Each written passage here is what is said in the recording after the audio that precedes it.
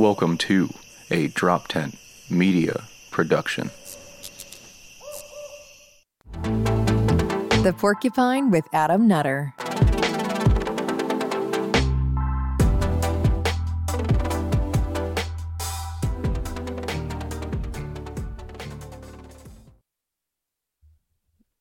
Yo, what is up, everyone? Welcome to episode number 6, I believe, of The Porcupine. You guys know me, Adam Nutter. What's up? Real quick, again, tickets are on sale for that July 10th show in Chalfont, PA for our stand-up show. Back at the Pop-In.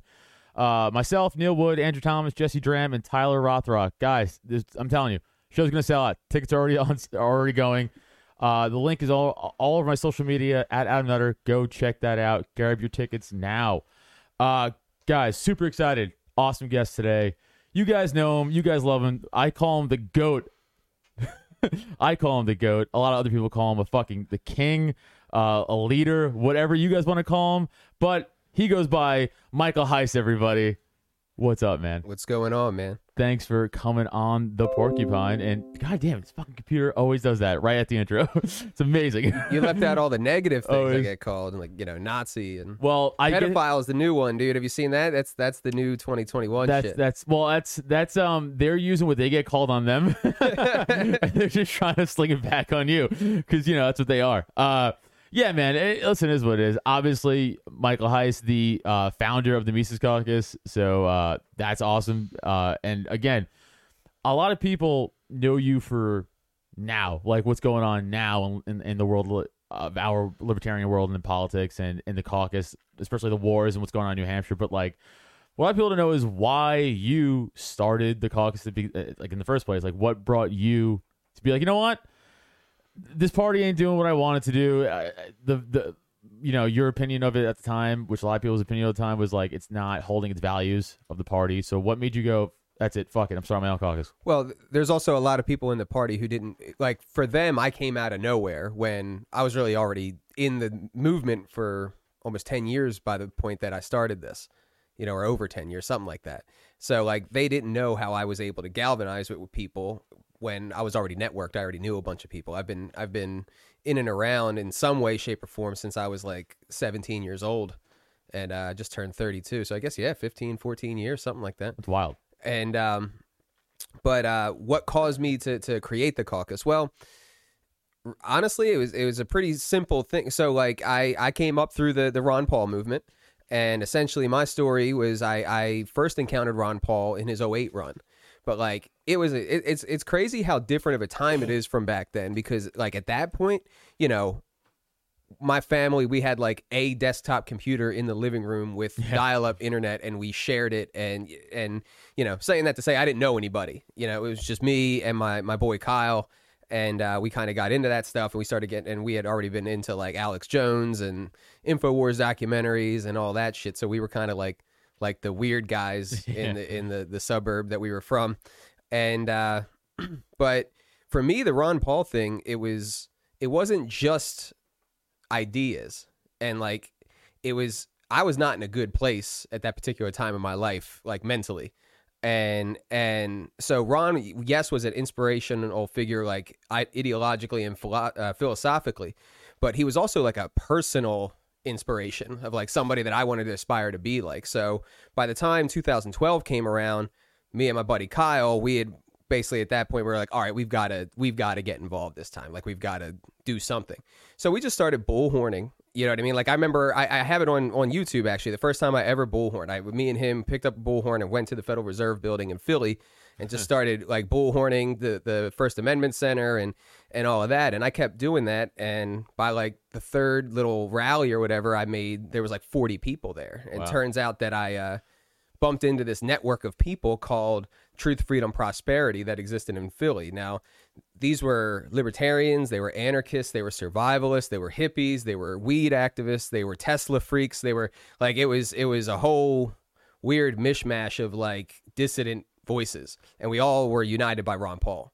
So I got networked through that, and that's how I really got networked through the movement. And saying all that to say is that the experience of the Ron Paul revolution, it was electric. It felt like this ragtag group of people were like trying to save the world, and the media was ignoring us, and if they did mention Ron Paul, it was to demonize him and say some crazy shit, and it just all kind of added to like the adventure of the experience, and everybody felt it. And so then fast forward to 2016. I was one of those people, like you said, that I'm a libertarian, but I never got involved with the Libertarian Party. I never really considered it. It was a joke, not worth anyone's time. Yeah, whatever. So it wasn't until 2015 when Rand Paul fizzled out that I said, all right, well, what are the options? So by that point, I had been kind of out of the activism game for like a year, and I wanted to come back in, and I knew I wanted to come back in, but I didn't want to do what I had done before, which is like, I had done some writing, I had done some podcasting, I had done some man on the street stuff, I had organized some events. Like I kind of took a shotgun approach and did a little bit of everything. So I knew I wanted to pick a project and stick with it long term. And I didn't know if the party could be that thing. So what I did is I organized a End the Fed rally in Philly and made it largely Libertarian Party based. I had candidates and there was crypto people as well, but like it was the first time that one of these was ever based around the party. Do you know Mike Salvi? Yeah, I've known him for over 10 years. Right. Okay. Because I've known Mike. I never actually really knew Mike just through the comedy scene, right? Just like, it's like just we see each other's names. Then all of a sudden, Joe Bissell, our new Bucks County chair, was like, "Hey, do you know Mike Salvi?" I was like, kind of. And he was like, "Yeah, he's like a big libertarian. He used to do End the Fed rallies." Down, I was like, "Get the fuck out!" And now me and him are friends. So he was actually like one of the heads of that network, Truth, Freedom, Prosperity. Oh, I didn't know that. So yeah, okay. so it was his group that I kind of like went under their wing, and then once I found like this underground world, I just never looked back. I was like, oh fuck everyone else, and just got networked through this, and it felt like I wasn't alone for the first time in my life. You know what I mean? But yeah, I'm hearing his name pop up, Salvi's more and more. So I'm glad to hear that he's back involved. So I should probably call him. He's doing the crypto. So yeah, he's doing is every Wednesday and Friday night at this place in Philly. He's doing like this crypto meetup, and then he's doing like a comedy show. Okay. Yeah, I'll have to reach out to him. Let him know. Reach out for sure. So but then so Rand Paul was running in 2015. I was hoping that he would kind of capture that magic again, and that didn't happen at all. Trump sucked all of the oxygen out of the room, and once he fizzled out, and as badly as he fizzled out, it was just kind of like, all right, well, what are the choices? So I had organized one of these End the Fed rallies, and like 300 people showed up. So I was like, maybe it can work. And at that point, I was already kind of conceptualizing the caucus, and really what all that conceptualization was about was like comparing the Ron Paul revolution to the Libertarian Party and the experience of it. So then I really started putting it together at the end of the 2016 campaign, because I dipped my toe into the party, and I knew Gary Johnson was going to win the primary, and he wasn't my first choice, but it's like, all right, it's whatever. It's what we've got. I'm just kind of checking shit out here. And yeah, so by the end of that, I was just disgusted with the experience, like the state campaign coordinator here in Pennsylvania was like an 18-year-old kid, and he had no idea what he was doing. I remember begging him for signs. I couldn't get signs, but God forbid if I made a post on my Facebook about like, man, Gary Johnson just sounded like he endorsed mandatory vaccination. I don't think I can do this. He would sure be in my inbox saying, hey man, can you take that down? And right. I'm like, no, dude, where's my signs? So like, So and there was just no coordination. There was no energy. There was no nothing. And it was purely, it was so much more political than it was about ideas. And that completely changed the tone. So like I had this comparison between the experience of the Ron Paul revolution and the Gary Johnson campaign. And the end of that was just concluding that we've got to get that energy and that passion back from the Ron Paul revolution and bring it into the LP, because the one downside with the Ron Paul thing was that it was about one campaign, and we all coalesced around Ron and what he was doing. But any single campaign is destined to end, and that's what happened. So if we could ever recreate that positive feedback loop that he generated essentially within an organization as opposed to one campaign, it never has to die. It could just spiral out of control.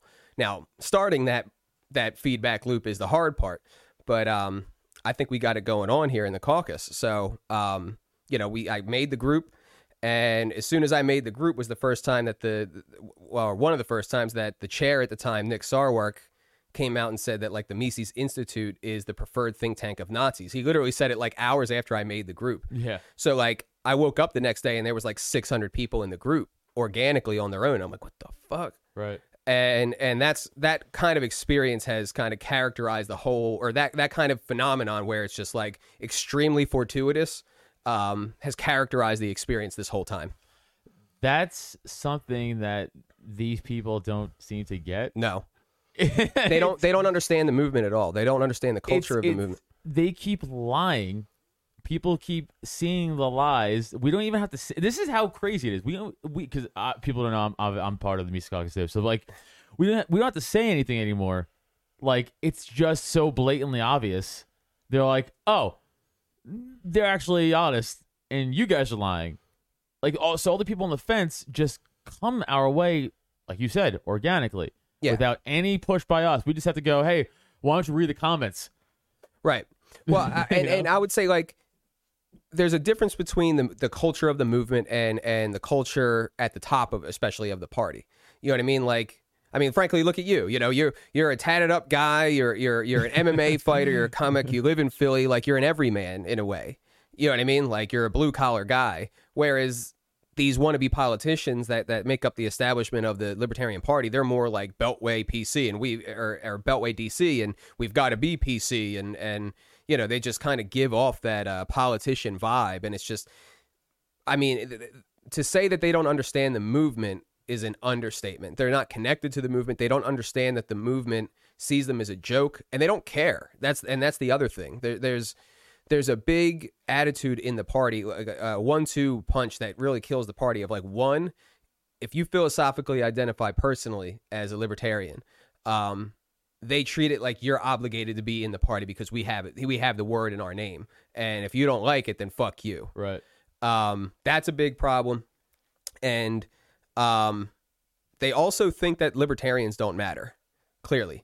And they think that because they have taken the party away from its founding principles and its founding vision and made it something more overtly political. And the problem with that is, if you're making it purely political, libertarians aren't exactly a winning voting bloc. So they care more about getting the votes from randoms than they do representing libertarians. And that has created a huge problem where libertarians are the low-hanging fruit. That's the base. There's millions of libertarians and like 21 or 22,000 members. So they think they're obligated to be here, where we as the caucus, I think what we've done is we kind of see the movement and people who are already libertarians as our customers, and that we are obligated. Basically, what we're offering the movement is we're trying to make the changes needed in the Libertarian Party in order for the Libertarian Party to represent you, and we need your help to do that. And no one's ever done that before. It seems like. I mean, to me, it's such common sense, but it doesn't appear to have ever been done before, because look at how badly they're fighting back and how badly they're resisting. Yeah, it shows they clearly care more about their positions of power than they do about actually projecting liberty and trying to move forward liberty. Like, right. Like they care for the social club. Exactly. It's all about themselves, which it's a democratic bureaucracy. That's what it is.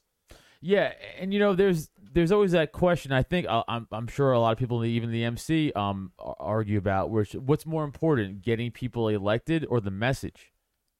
Well, it's a chicken and the egg exactly, and that's what it is. Exactly. So people, I would say that the conventional wisdom in the party is, well, we've got to get libertarians elected because, again, it's been made overtly political. But then that begs the question of what is going to lead to getting more libertarians elected. And that is by more people becoming libertarians, or at least by libertarians infiltrating the culture and the conversations in the wider culture. And I've got the founders of the party on my side. Well, we have the founders of the party on our side with this.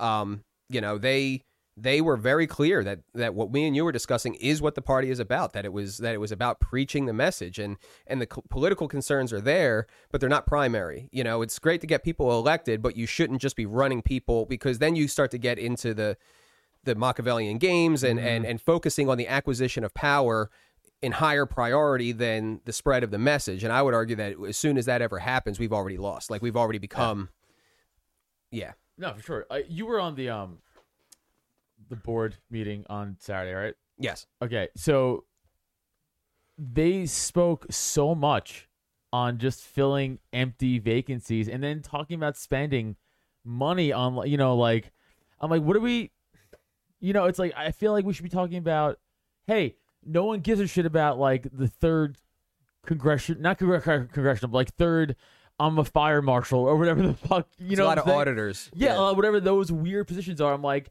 that's not going to help anybody go, oh, that guy's libertarian? Cool. I wonder what libertarianism is about. No one's going to know. Right. It's like, what's more important? Dave Smith, again, getting out there, speaking to 20,000 people on something, or us winning an auditing position in Bucks County? Like, it just, I don't agree with that. And they never follow up. That's the thing. Like, especially here in Pennsylvania, because Pennsylvania has the highest number of quote unquote elected libertarians than any other state in the country. And they love to hang their hat on that. But there's a couple issues with that. One, these people did not win. Like, when you say we have the highest number of elected libertarians, that paints a picture that's not real. Like, because what you think automatically is like, oh, wow, there's 40 something times where people defeated Republicans and Democrats in an election, got more votes, and were elected. But that's not the case. These were seats that were unsought by anybody. And we found those opportunities and filled them with people. Now, I don't mean to, like, totally downplay that. We absolutely should do that. But they're sitting here saying, yeah, we've got 42 libertarians, when the real question is, what liberty have we achieved? Right. And you never hear that one, because I don't know how much liberty can be achieved from an auditor spot. You know, right, like, my point. That's definitely my point. And so now, don't get me wrong. There are some opportunities, like, they've done this process this year, and they're doing the same thing where they're trying to fill unsought seats. And you know what? There's opportunities where you can get a city council seat, and it's actually, like, legislative. That, absolutely, like, go for it. Yes. But again, the primary concern is political talk. We've got 40-something elected libertarians, and not what liberty have we achieved, or how is the best way to go about achieving liberty. And that's where I think we as the Mises Caucus really have the drop on the rest of the party, because we actually have a strategic vision that is realistic but radical, and can work and has worked and is scalable. No, for sure. I totally agree, obviously. All right, I definitely want to talk about the New Hampshire thing, because it's still fresh. It's still going on. Yeah. I mean, it's still going on, which is crazy. It's about a week and a half now. It's going to be dragging out for a while. Right. So it's still relevant, so I want to talk about it. So people, everyone fucking knows who's listening, but just for a quick rehash of it. Essentially, Jeremy Coffin, who was behind the LPNH tweets, this was apparently the excuse used to try to disaffiliate the rightfully elected ex-com of New Hampshire. A coup. They tried to throw a coup, essentially, which sounds cooler than it is. Yeah. You know what I'm saying? A coup sounds like they stormed, like, their own state party, like their own, like, you know, and, like, no, it was just some psycho with 3 other pieces of shit behind her. You know, being like, I want to do my own thing. I'm mad at the Mises guys winning some stuff. All right, well, you can't do that, man. Like, what are we doing? So that's kind of, and then they stole obviously all the data, and which has been given back since. Yes. But Henchman resigned.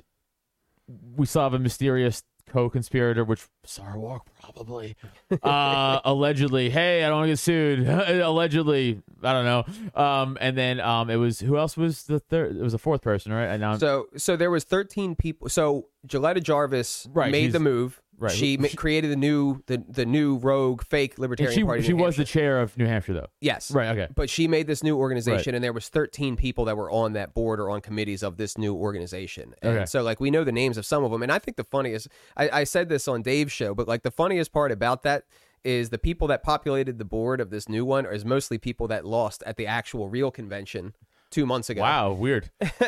So yeah, it was, she did that, and I don't know why they thought they were going to get away with it. That's to me the real question. I don't know that we're ever going to get the answer to that question now, because, like you said, Henchman resigned. A guy named Francis Wendt, who is the Region 1 representative, resigned. That guy's a cunt. Yeah, not great. Definitely not great. And then another one who is not great that resigned was Tucker Coburn, right? Who's the Region 8 representative, which is the region that New Hampshire is in.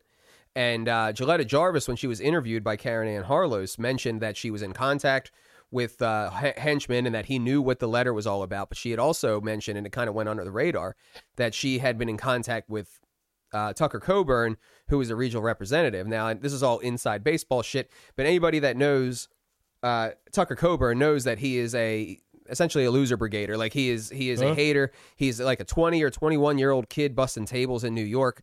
And he was basically the puppet of the regime. Right.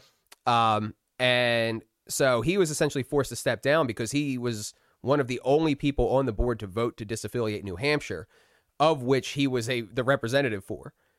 So he basically told one of the states in his region that he represents that they shouldn't exist. Yeah, it's wild. But I also think another reason, and I think this is stronger for Henchman than for him, I'm purely speculating when it comes to him, but there's all this talk about the investigation, and we have to investigate.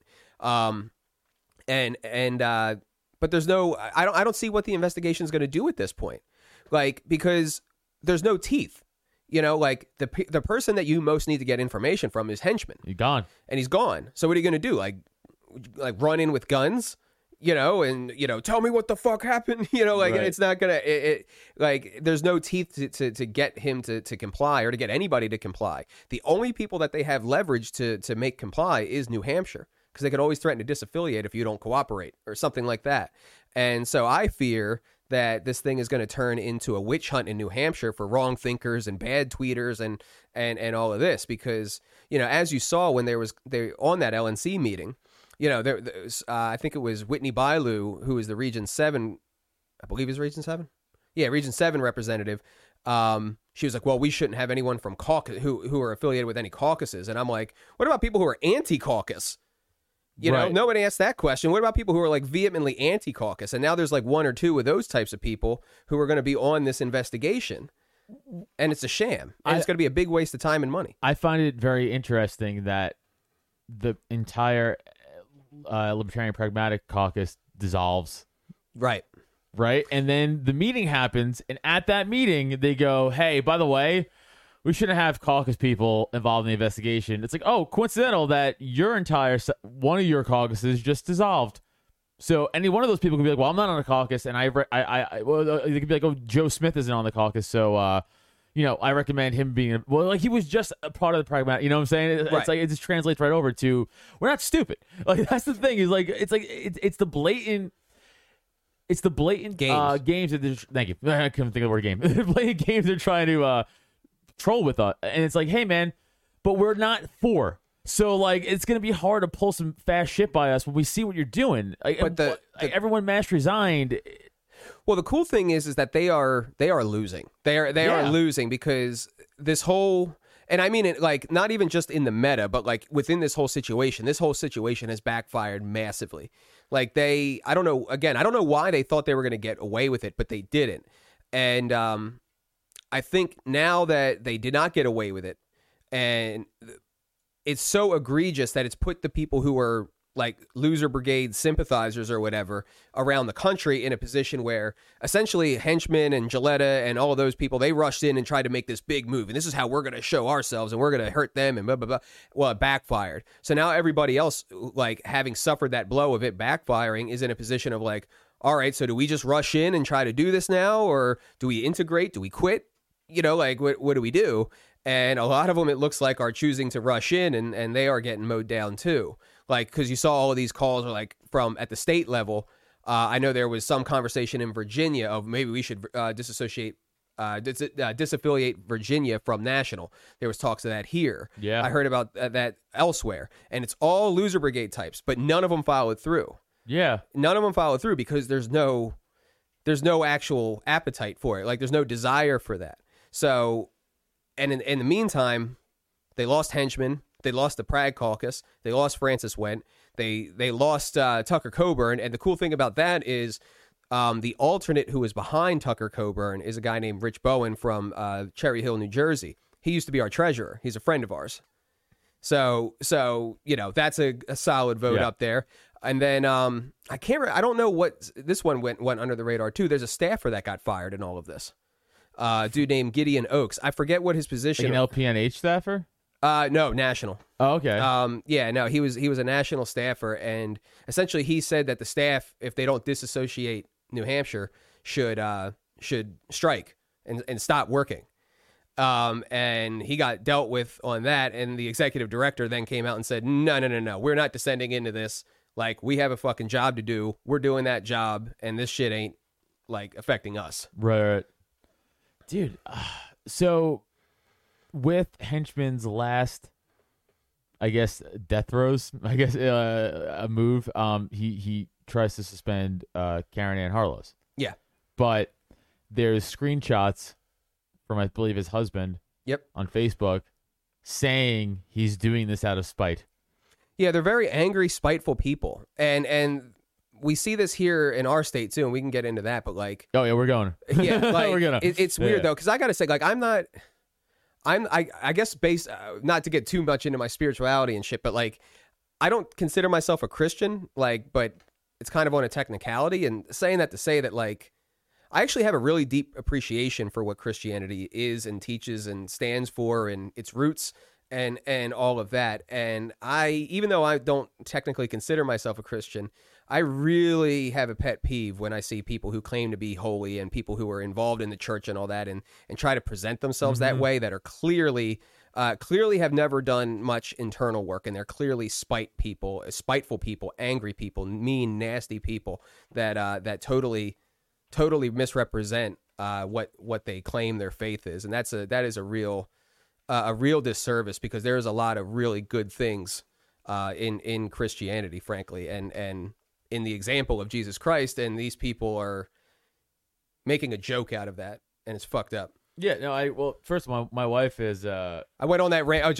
I forget that we're not everyone's inside baseball. Saying that because I think both Henchman and his husband are both like pastors. Like they both wear the robes. Yeah. So that's why I went on that little rant. Yeah, no, you're right. Well, that's why we're libertarians, right? Because we hate the whole, rules for me and not for thee, or, that type of shit, where it's like, or you're hiding under a veil type of thing. So kind of literally and physically within their situation, where you're like, wait, but you're representing yourself one way, but you're clearly doing, and I feel like guys who think like us, like anti-authoritarian type figures, like, no, you don't have to do that. You have to say who you are. Right. It's like I am who I am. Like, we all know who I am. Like, it's like truth. The easy way to put it is truth has to be at the top of the value hierarchy. Right. And if you don't have that, you're probably going to be oriented in a not best direction. No, for sure. Now with this vote, though, I mean, Molman's now he took over his chair. He is acting chair. Right. And he seems to be pretty legit. Ken is a good friend of mine. I've been talking with Ken pretty frequently for about a year now. He's a good guy, man. And Ken's a really important person to watch in all of this thing, because he's a friend of mine and he's supportive of what we're doing, but it's not because he's a Mises Caucus guy. He's not. He's not, right. Yeah. He is one of these guys that's been around for a while. And he doesn't care about caucuses. He doesn't care about the infighting. He doesn't care about who's chair and all this stuff. Like, he just wants the party to grow and he wants to see good shit get done. And there is a lot of people like that. Yeah. A lot of them. And he falls on our side because he sees that we are growing the party. We are funding candidates. We are recruiting people into these committees and into these leadership positions, and they are focused on recruiting. And we are growing county parties, and we're creating new county parties. We're really taking the bottom-up approach seriously, and they see that. And so that puts them naturally on our side, even though they're not Mises Caucus people per se.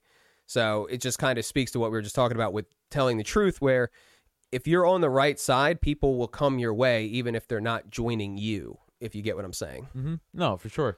No, I mean, I like what he did with this. He shut down the bullshit a little bit, at least. With he's like, hey, you don't get a vote anymore. Like, Henchman doesn't get a vote, and if whoever resigned, who was on the board, now doesn't get a vote now. Right. Yeah. He found the motion to suspend her out of order. Right. And for a bunch of technical Robert's Rules reasons that I'm not prepared to get too deep into, because it's not my thing. But But yeah, he found it out of order, and then within the hour, Richard Longstreth, who you gotta realize that he is very good friends with henchmen, personally, and has been for years. So it would certainly look like he has a personal vendetta against Karen Ann, and so within the hour of that motion being ruled out of order, he put forward another motion to suspend. Yeah. And the good news in all of this is it certainly feels to me that every day that goes by, the temperature on the situation is starting to come down. You know, New Hampshire has their shit back. Yeah. You know, that's all restored. There's been this wave of resignations. And really, I think that side of things, if that's what you want to call it, basically has to try to get Karen Ann, because they've done nothing but lose in this situation. They've got no gains at all. And we've made massive gains. I mean, we're down some loser brigaders on the LNC. We're up one Mises Caucus person on the LNC. We haven't suffered any losses. And then on top of that, what this has done, and this is the really important thing, is that middle that we were just talking about, that people who been here a long time, they do the petition drives and all this shit. These loser brigade types, or these bad actors, whatever you want to call them, the middle and those people have basically been in the same voting block for quite some time. Like and because there hasn't ever been an effort like ours against these bad actors. So there hasn't been really any reason for anyone to kind of jump out of line. So I think that middle has been hesitant to look at the bad actors in their midst, because they all benefit from being in the same voting block together. Now what has happened is this situation has made the really spiteful people, the really angry people, the people that you described earlier as they're more concerned about their positions and the control of the party than they are the spread of liberty. It's really made those people take the masks off, because that's the only way that only somebody who is that way would say, yeah, don't give the data back. Yeah, right. Disaffiliate the duly elected state party. And I think the mask has come off, and that reasonable middle has seen that for the first time and went, holy shit, you know, like this is dark. Right. You know, it's not the guys who they say are racist and Nazis. It actually is those guys. Right. It's a reveal. Yep.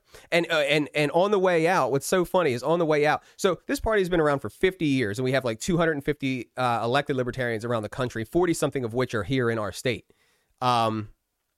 And so after 50 years, you would think we would be a little bit further along than that.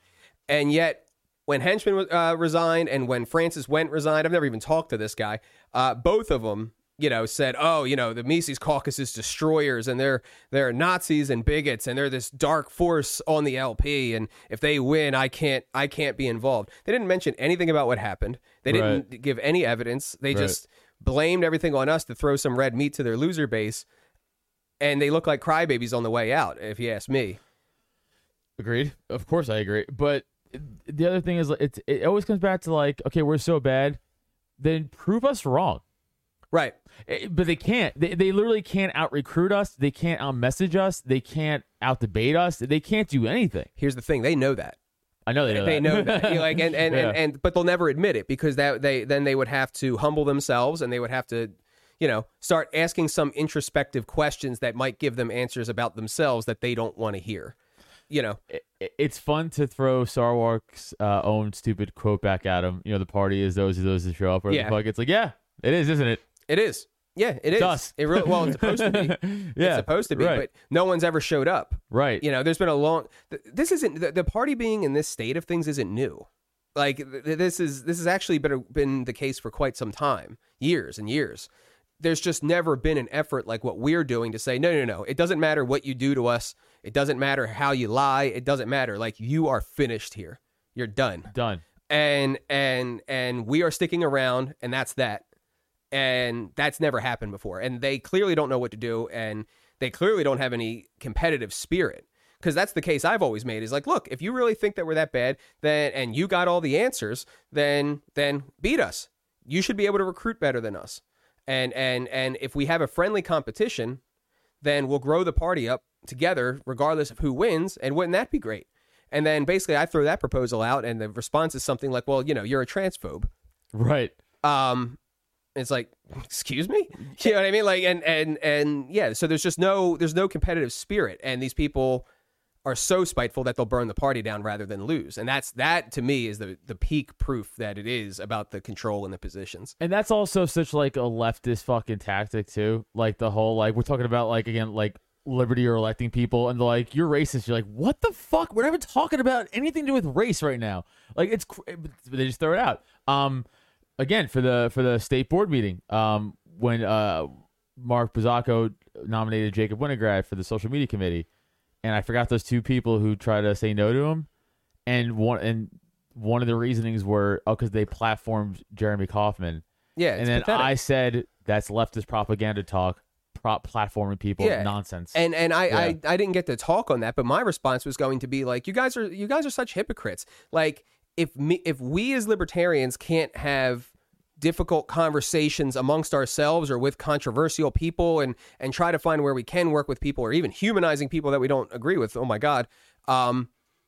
If we can't do that amongst ourselves, then you have no reason to expect for anybody in mainstream political thought to have tough conversations with you. Right. And that's what I'm saying. That's the kind of there is a serious lack of introspection and a serious, ego-driven mania. Like, there's a lot of people who really think that they're a lot cooler than they are, and that they're a lot more accomplished than they are, and a lot more effective than they are. And they derive their social status from these little pats on the backs, like, oh, you did a trash cleanup. Oh, we're getting liberty in our lifetime. You know, right. like, and all this shit, where it's like, like that. It's partly that. It's partly, and I think I've talked about this a lot, but I think we've gotten our asses kicked so bad for so long that we forget the nature of what we're doing here. And what I mean by that is, it's going to get crazy if libertarians ever get successful. It will be. You're right. And I don't think people have ever really thought that through. Like, are you ready for threats against your family? Yeah. Like, you know what I mean? Like, I don't think people have ever really thought that through. Are you Right. ready for a briefcase with like $1 million in it saying, get the fuck out of here? Right. Like, and I don't think people have ever thought that through, because if we ever do get successful, think about all of the ingrained interests that we would threaten if we ever became successful in any serious all the manner. money, all the power, all the big All the business, institutions. all the institutions, dude. Yeah. And that would all be threatened. And this is a Michael Rupert quote from back in the day, but like, yeah, you got the Democrats and the Republicans, and you got the wokesters and the conservatives and all this different shit. But it's like his quote was like that. It's all a big crap game, like a mafia crap game, where, you know, something might happen and one of the mobsters might get up and shoot one of the other mobsters every once in a while. But if the feds ever threaten the game itself, Right. they all unite and right. protect the game. It's the same thing, with politics. It's exactly that. It's like, well, I guess it's like when you and your boys are busting balls, and like a third party says something like, you don't get to say that. Yeah, It's that. Right, that's in the comic world kind of type of thing, right? If you want to compare it to like comedian shit, so like, you know, Neil's sitting off to my right over here, like, me and him could trash each other all day, but if a comic we don't know walks over to us and tries them, like, yo, you want to get fucked up right now? It's like, we don't know you. It's because we're comics. Doesn't mean you get to fucking run your mouth. We don't know you. Same thing. Yeah, it's the same fucking but thing. the king of the anthill is the reward for these people, because we've been beaten down so bad about actually achieving liberty. Yeah, you know, like for sure. So I do want to. Because we talked a lot of stuff in there, I want to hit up real quick. So real quick, just to finish off this Karen Ann vote, do you think she's going to be fine, or you think she's out? I do think she's going to be fine. Now, I mean, I don't know. I'll tell you that. I don't know. Yeah, no, but sure. I'm just your thought. Like, you think.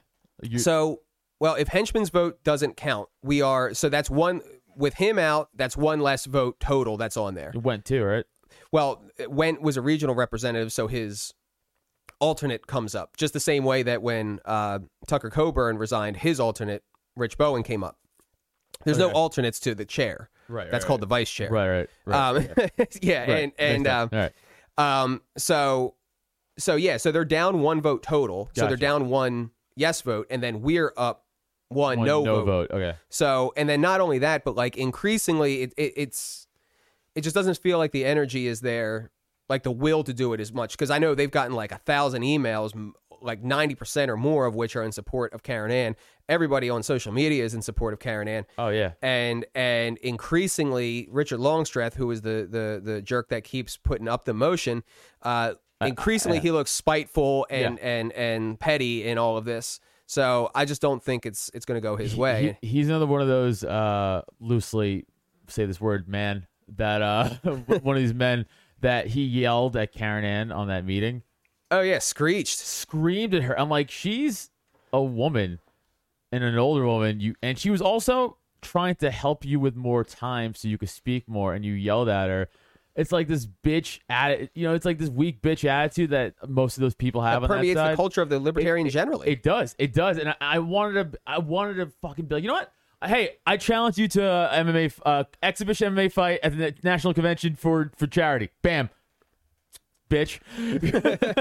Calling you out right now, long stretch, you fucking loser. I hate that shit. It's like you fucking, it's like you're gonna bully a woman online. Wow, you're fucking, like, you would never, these people, again, I've said this 100 times in the show already, but every chance they fucking get to say this shit to our face, and anytime they can, they don't. And then if they do, the minute we go, what are you fucking saying? They go, whoa, you're breaking the NAP.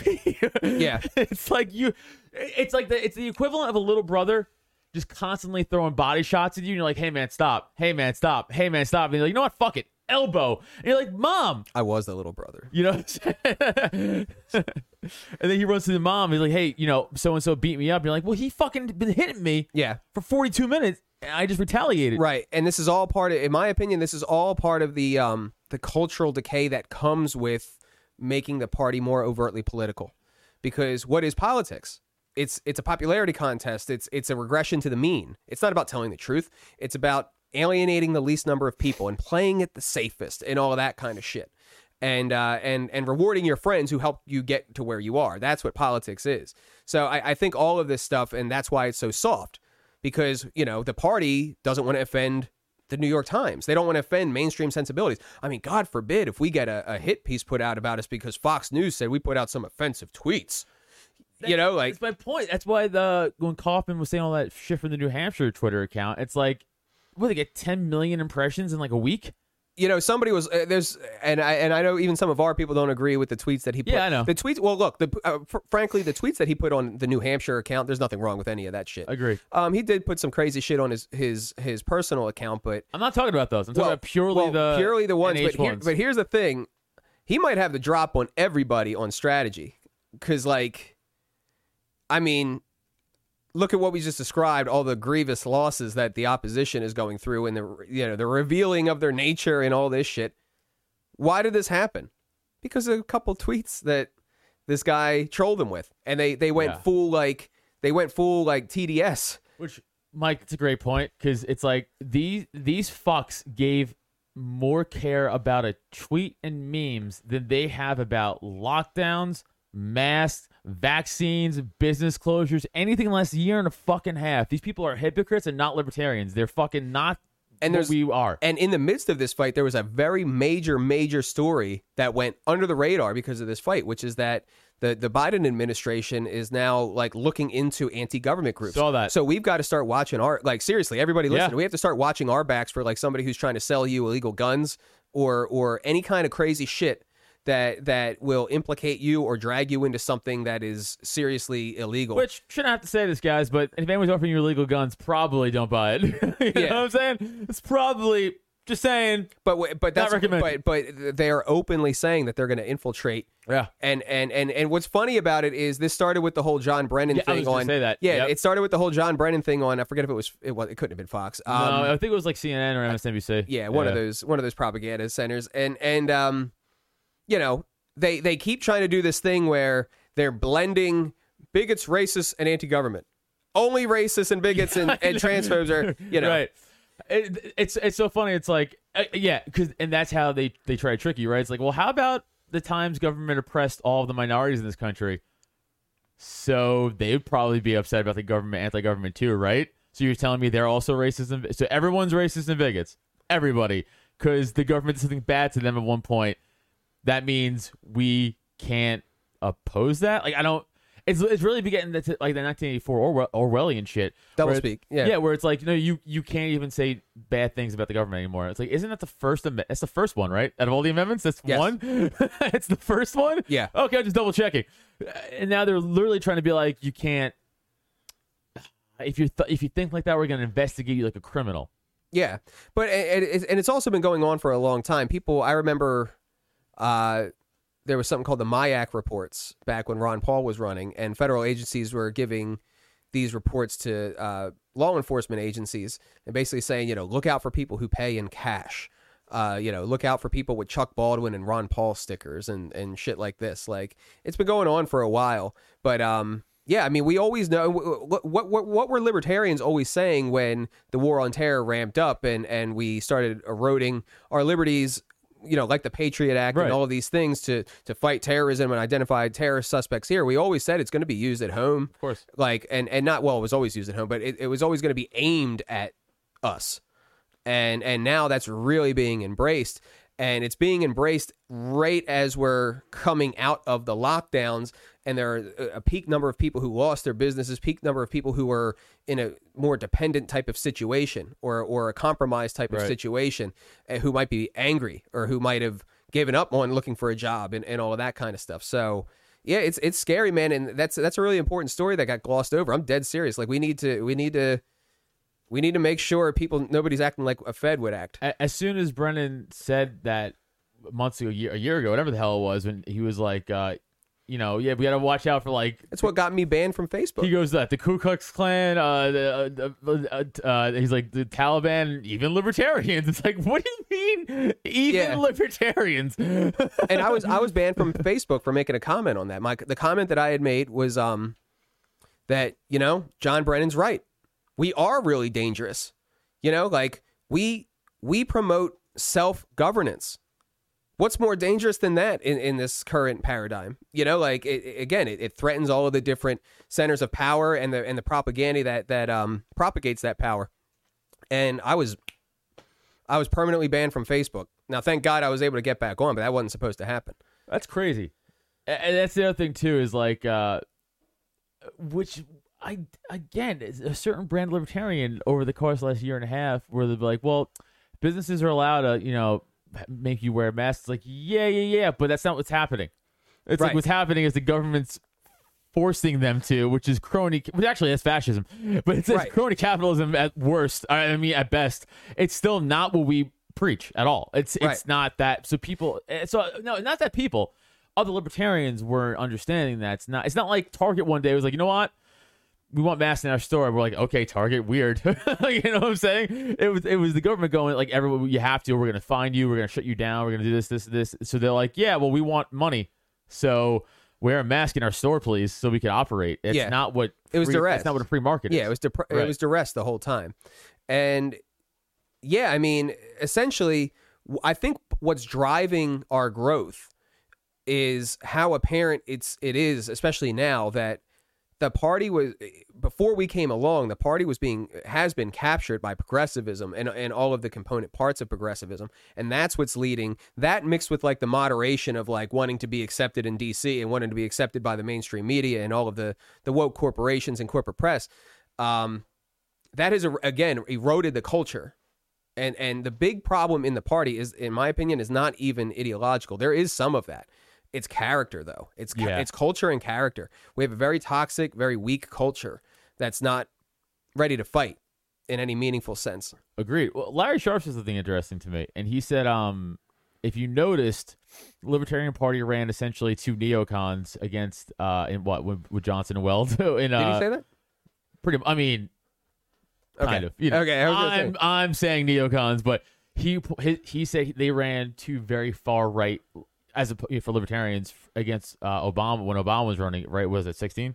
No, 12. 12. And then Bob Barr and Wayne Allen Root. Right, and then if you notice in 12, I mean in the last one, 16 with Jorgensen and 20. No, 20. No, I'm sorry. Jorgensen was 20. Jorgensen Johnson was 20. was 12. Johnson Well, right. So the Jorgensen one then in the past one, it was a lot more because Trump was the president in charge, which was a Republican president, that we put out a more left-leaning candidate. So his point was, whoever's in power, we seem to put out the opposite of that party side.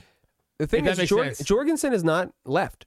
That's the thing. She's not left. It's just that her campaign was taken over by the establishment types in the Libertarian Party who have completely bought into wokeism. Either way.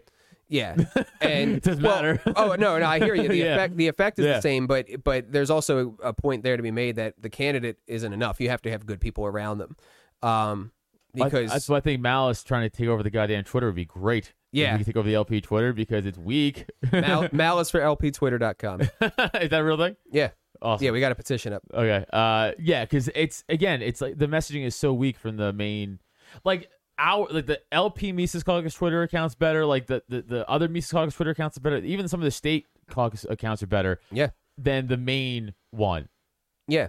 These guys are they're so scared of having a hit piece written about them, but like once we took Kentucky.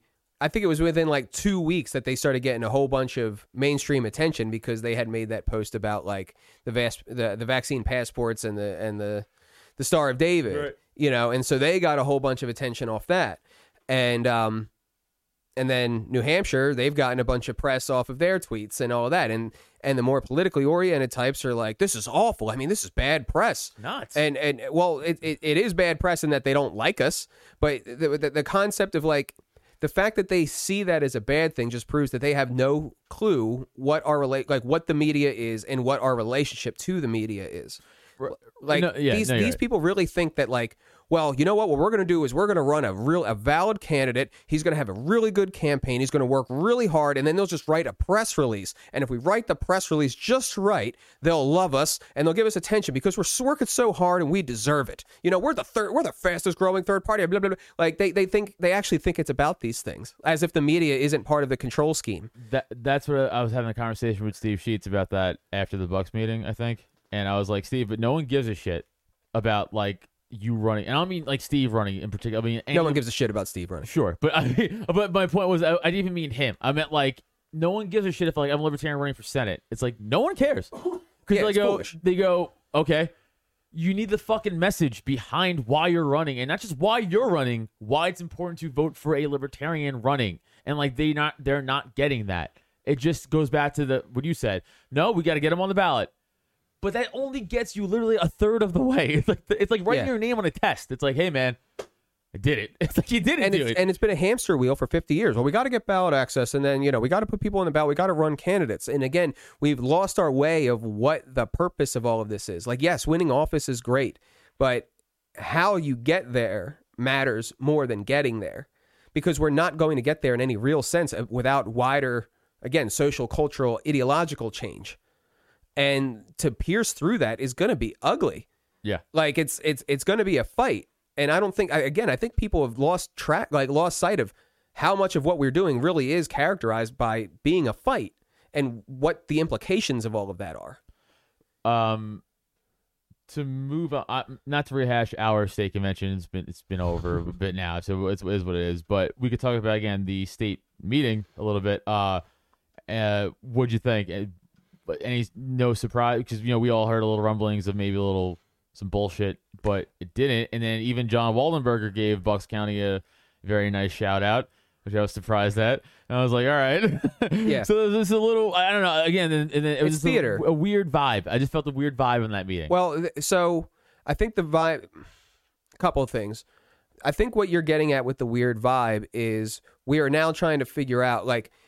Certain people who are well positioned are now at least pretending to be nice to us, and at least pretending to want us involved. Now we're obligated to call their bluff, so to speak, and try to meet them in the middle. And you know, there was just a bunch of people who were nominated onto committees, and that actually happened. And you know, to Jen's credit, she upheld her end of the bargain. She didn't obstruct. You know, she did that, and she did that in front of everybody. Yeah, she did. So I'll be frank, I don't trust her, but I do think that there was 140 of us that were locked out of that convention, dude. She knows where the energy is. She knows where the people are being recruited. She knows who the active people are. She knows that she needs our help to help take the party to the next level if she's serious about that, which, you know, to her credit, I think she is. I think we have different strategic visions. But I do think she's serious about growing the party and helping the party. So she has already set that precedent of we have a seat at the table.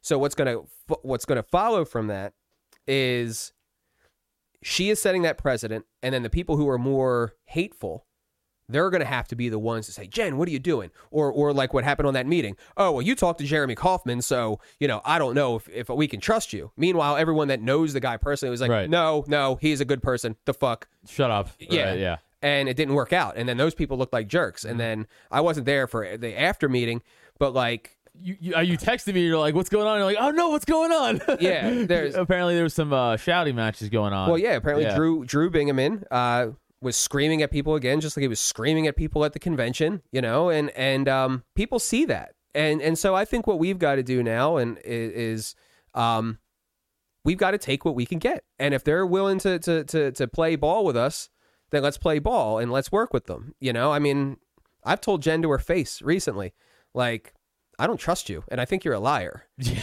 Like, yeah. but Yeah. but I also said, like, we've got no choice. I've got no choice but to work with you. So I'll do that. I'm not going to lie to anybody and have delusions. Now I'm open to being wrong, but we should work together. And Agreed. And just for anybody that listens to this, I don't speak for everybody. Not everybody is quite as hardcore on these things as I am. There's a lot of people who they're not as skeptical, let's say. We have disagreements. That's the other thing too. People think like we don't have disagreements within our own selves. Like, no, we do. Yeah, I'm the grizzled, jaded veteran. You know what I mean? Like, I'm the one who's been stabbed in the back like 8 times. Yeah, now. yeah. And you have like a rookie copy, and like like I'm going to change this city. I'm gonna change you. Like, you can't. I have bullet holes in me. I tried. You fuck. Yeah, no, but like we have our own. But that's the thing is like at least I would say the guys and gals of the MC, we're really good at like just like talking our shit out if we have disagreements, as opposed to I guarantee they don't. I guarantee they go yell at each other too because that's who they are. Yeah, they're not nice people. Like they're not happy. They're not happy. They're not. Oh, listen, I hate to fucking just parrot Michael Malice, but he said it the best, man. He's like, low status people, the little bit of achievements, they just hold on to forever. Yeah. 'Cause they have nothing else going on for them. But there is something in that's a little. Democracy is a virtue to these people when it's not a virtue in reality. Right. Like, Right. but they actually derive their value from it. It's like, I got a room of 12 people to vote for me. You know what I mean? Like, and that means I'm good and competent Right. and trustworthy and all that stuff. And I'm the big man on campus now. Like, they actually think there's virtue in the voting process when that has nothing to do with competence. That's not how that's not how a meritocracy generally works, is by vote. Right. It's the same thing when they're like, hey, racism, bigotry is bad. And we're like, yeah, we know. You don't have to fucking say it every on a post on your Facebook. Like, it's not the big problem in the country. Right. The big race problem in the country is the fucking race to the bottom that we're all on right now. You know what I mean? Like, that's money. That's the other thing too. I go, hey guys, they want you to fight over bullshit. It's socioeconomic. It's rich versus poor. And guess what? We ain't rich. Sorry. Yeah. So they are. They're gonna keep getting rich. Again, American workers. I found this amazing. Not really. I'm being facetious. American workers lost $3 trillion over the last pandemic year and a half, and Amazon gained $3 trillion. Yep, makes sense. So it's one of the biggest. It's got to be actual perfect. It's got to be the biggest, or one of, if not the biggest, transfers of wealth from the poor and the middle class to the wealthy and politically connected. Yep. And that's the thing. It's like we're saying this message. And people be like, no. It's like, no to what? Me wanting you to like not have your money and see this fucking. Hang on, I don't agree with that. I don't agree that people are saying no because and this is again this gets us right back into the battle for the party, because I see people saying no to what the party has been given for the past 5 years, 10 years, whatever. I see people saying no to that, but when I see Dave Smith go on Tim Pool, I see the comments being like, yeah, this guy gets it. And then I see Tim Pool saying, yeah, I'd vote for him. Right. It's a huge audience, millions. True. Then I see him going on Joe Rogan, and Joe Rogan all but saying, I'd support your campaign. Yeah. And going on Ruben and saying, yeah, I'd support your run. Let's do it. Like, there's a lot of people that are receptive to what we have to say. The party has just regressed massive. Like, in the 70s, Rothbard and all the intellectual luminaries of the movement were involved in the party, and they had something to say, and they had input, and then blah, blah, blah, blah. That's all gone now. You know what I mean? Like, that's the big struggle that we're doing, is to try to get those intellectual luminaries and back connected with the party and bring the movement back into the party. So, yeah, I think it's just another little chip in the whole, we have to change the party. Like, it can be done. People are receptive to it, but you gotta know how to talk to people. And it seems to me that people want something more like an everyman that is smart, but not overly academic, and that they can connect with or even laugh at. And I think that's kind of what they got from Trump. I'm not saying I agree with Trump's policies, but a lot of these things are more psychological and emotional than they are factual and analytical. You know, people connected with Trump because, like what he had to say or not, he was being real. He was saying what he thought. You know what I mean? And that kind of shit. And that's what connected to people. Trump, I mean, I personally think Trump is a war criminal in Yemen, but I would also tell you that the fucking guy had me cracking up every time I saw him on TV. Hey, listen, every comic in this room, even though we're the only two who agree politically, every comic in this room, or any comic, if they're being honest, would be like, no, Trump is hilarious. Like, it's just objectively funny. Like, Neil and I talked about that before. Like, I think, Jesse, we've talked about that before. Like, yeah, right, politics aside, if you're a comic and you're being honest, he's funny.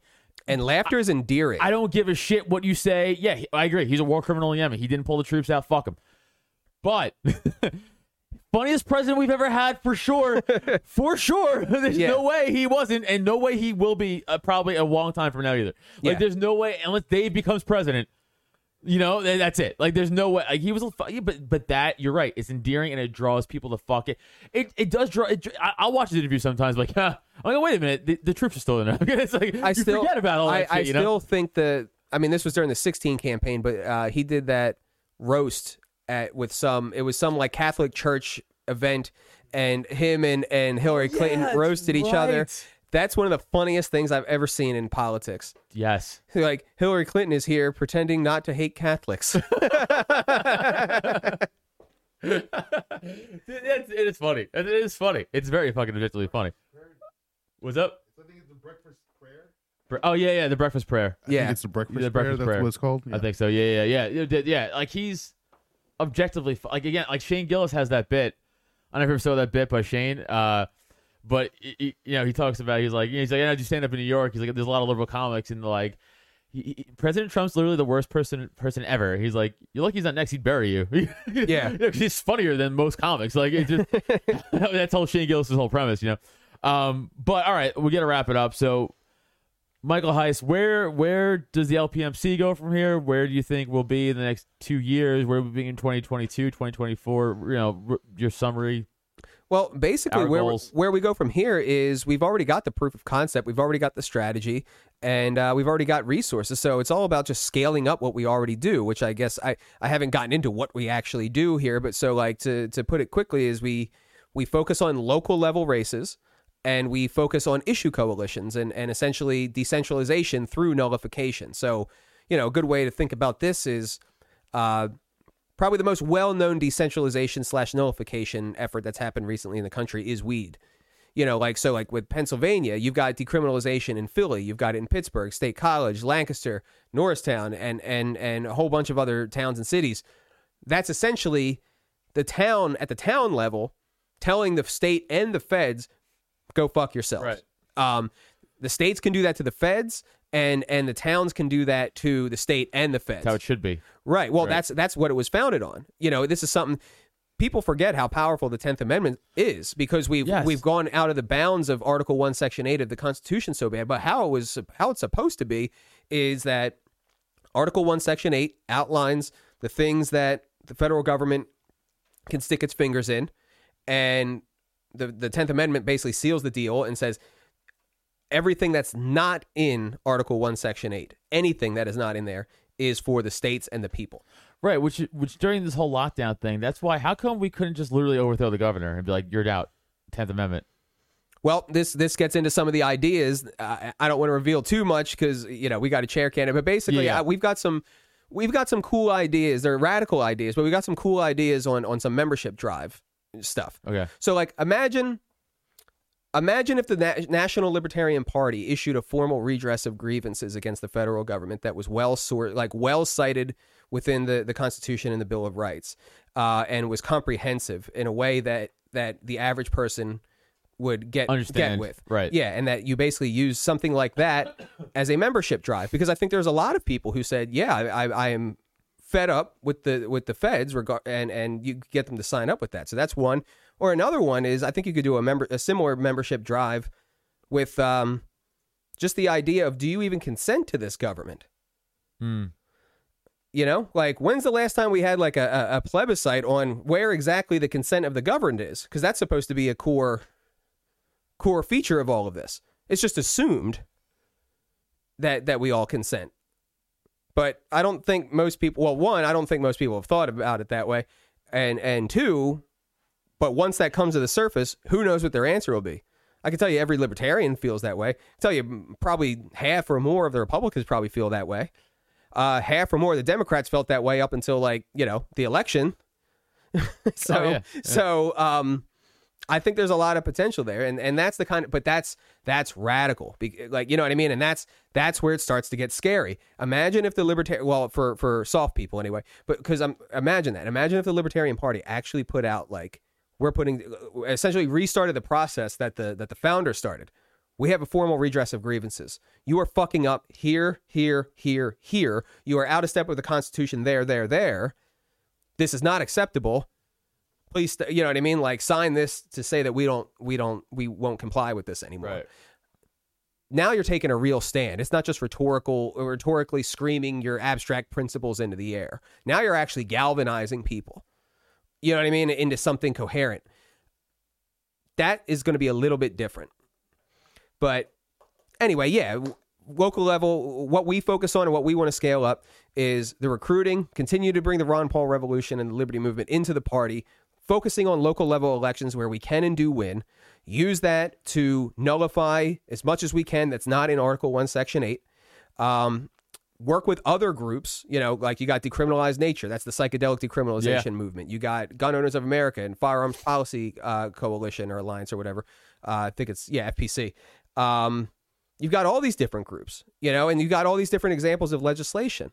I didn't pull it out yet, but like New York City, for example, a couple months ago at a city council meeting, they ended qualified immunity for the city.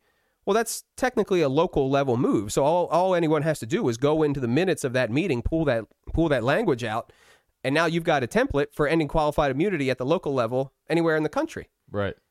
You know, so I really think the big thing that I think the party needs to change is we need to take campaigning around issues just as serious, maybe even more serious than candidates, because I have knocked I don't know how many doors to help X number of candidates get on the ballot, support them, and some of them had really good showings, but none of them won. I don't think any campaign that I personally have worked for has won. I went to 2 city council meetings and decriminalized weed in my town. Yeah. You know, like people are more sympathetic with the issues. And I also think that there's a feedback loop there where, like, when I went to city council and I told them I'm a member of the Libertarian Party, I watched them roll their eyes at me. Yeah. Oh, okay. Clown. Yeah. You know, and but then I actually got it done, and they're not going to do that now. Right. The more that we actually get something done that's tangible, and especially if it's popular, like weed is not an unpopular. Right. So now you're gaining trust. And it's these abstract things like trust that are really the key to all of this. Trust is what holds society together, you know, and we don't, and it's, we take it for granted that we don't even think about it. Like these deranged leftists, you share the road with them in little pilotable missiles. You have faith that they're not that crazy. Right. You know what I mean? Like, and that's all based on trust. So the more that we can increase trust in our brand, will increase trust in our ideas. And that's how, if we're going to siphon anybody off that's already left or already right or already politically active, that's how you're going to do it, by taking an issue that they care about and making it real. No, for sure. I totally agree. All right, man. I think we covered a lot in this fucking, we went definitely over an hour. That was awesome. Michael Heise, tell everybody where they can find you.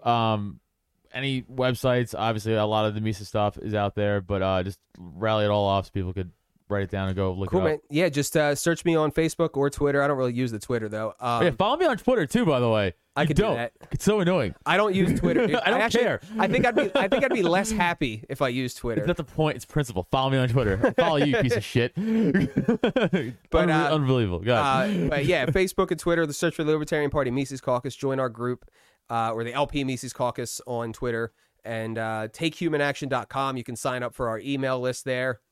If you do that, your information will also get routed to our organizers. So we will get you looped into the party and what we're doing. And while you're at takehumanaction.com, if you want, you can also give a donation to Mises PAC, which is what we use to fund candidates, to put on events, to help delegates at the national convention, and do all the things that we talked about throughout this conversation. Yeah, for sure. My parents are official Mises members now as of last week. Nice. They're still in New York, but they're moving out to PA probably in the next year. Get them to the convention. Oh, they're coming. They're coming. Have they been made aware that they might be classified as angry white people? Yes. Okay. Yes. They know. They know everything. They're angry. Yeah. they get it. They get it. They are angry white people. Actually, they're right. That's not an incorrect classification, dude. It's actually an accurate classification. We're angry white people. Jesse's an angry and Peruvian man. Everybody's angry in this fucking room. All right, guys. You can catch me at Adam Nutter on all the social media stuff. Of course, check out the other great podcasts on this network, droptent.com. Check out my comedy podcast I do with Neil Wood, Cult of Us, wearing the shirt. What else? Please. You said that one website way too fast. Droptent.com. There you go. Yeah, droptent.com. Droptent.com. Go to that. Of course, subscribe to this YouTube page. Like, subscribe, leave a rate and review, all that great shit. Again, Mr. Heise, thanks for coming on. Next week, I'm supposed to have on Mark Claire, so he should be. He canceled today. He was supposed to be here. He's supposed to be next week. You guys, he's a slacker. Fucking switch spots. Pieces of shit. No, dude, thanks for filling in last minute, and we'll see you guys next week. Peace. Thanks for listening. Find Adam on social media, Twitter and IG at Adam Nutter, or Facebook and TikTok at Adam Nutter Comedy. And for podcasts and merch, check out www.droptent.com. Don't forget to rate, review, and subscribe so you never miss an episode.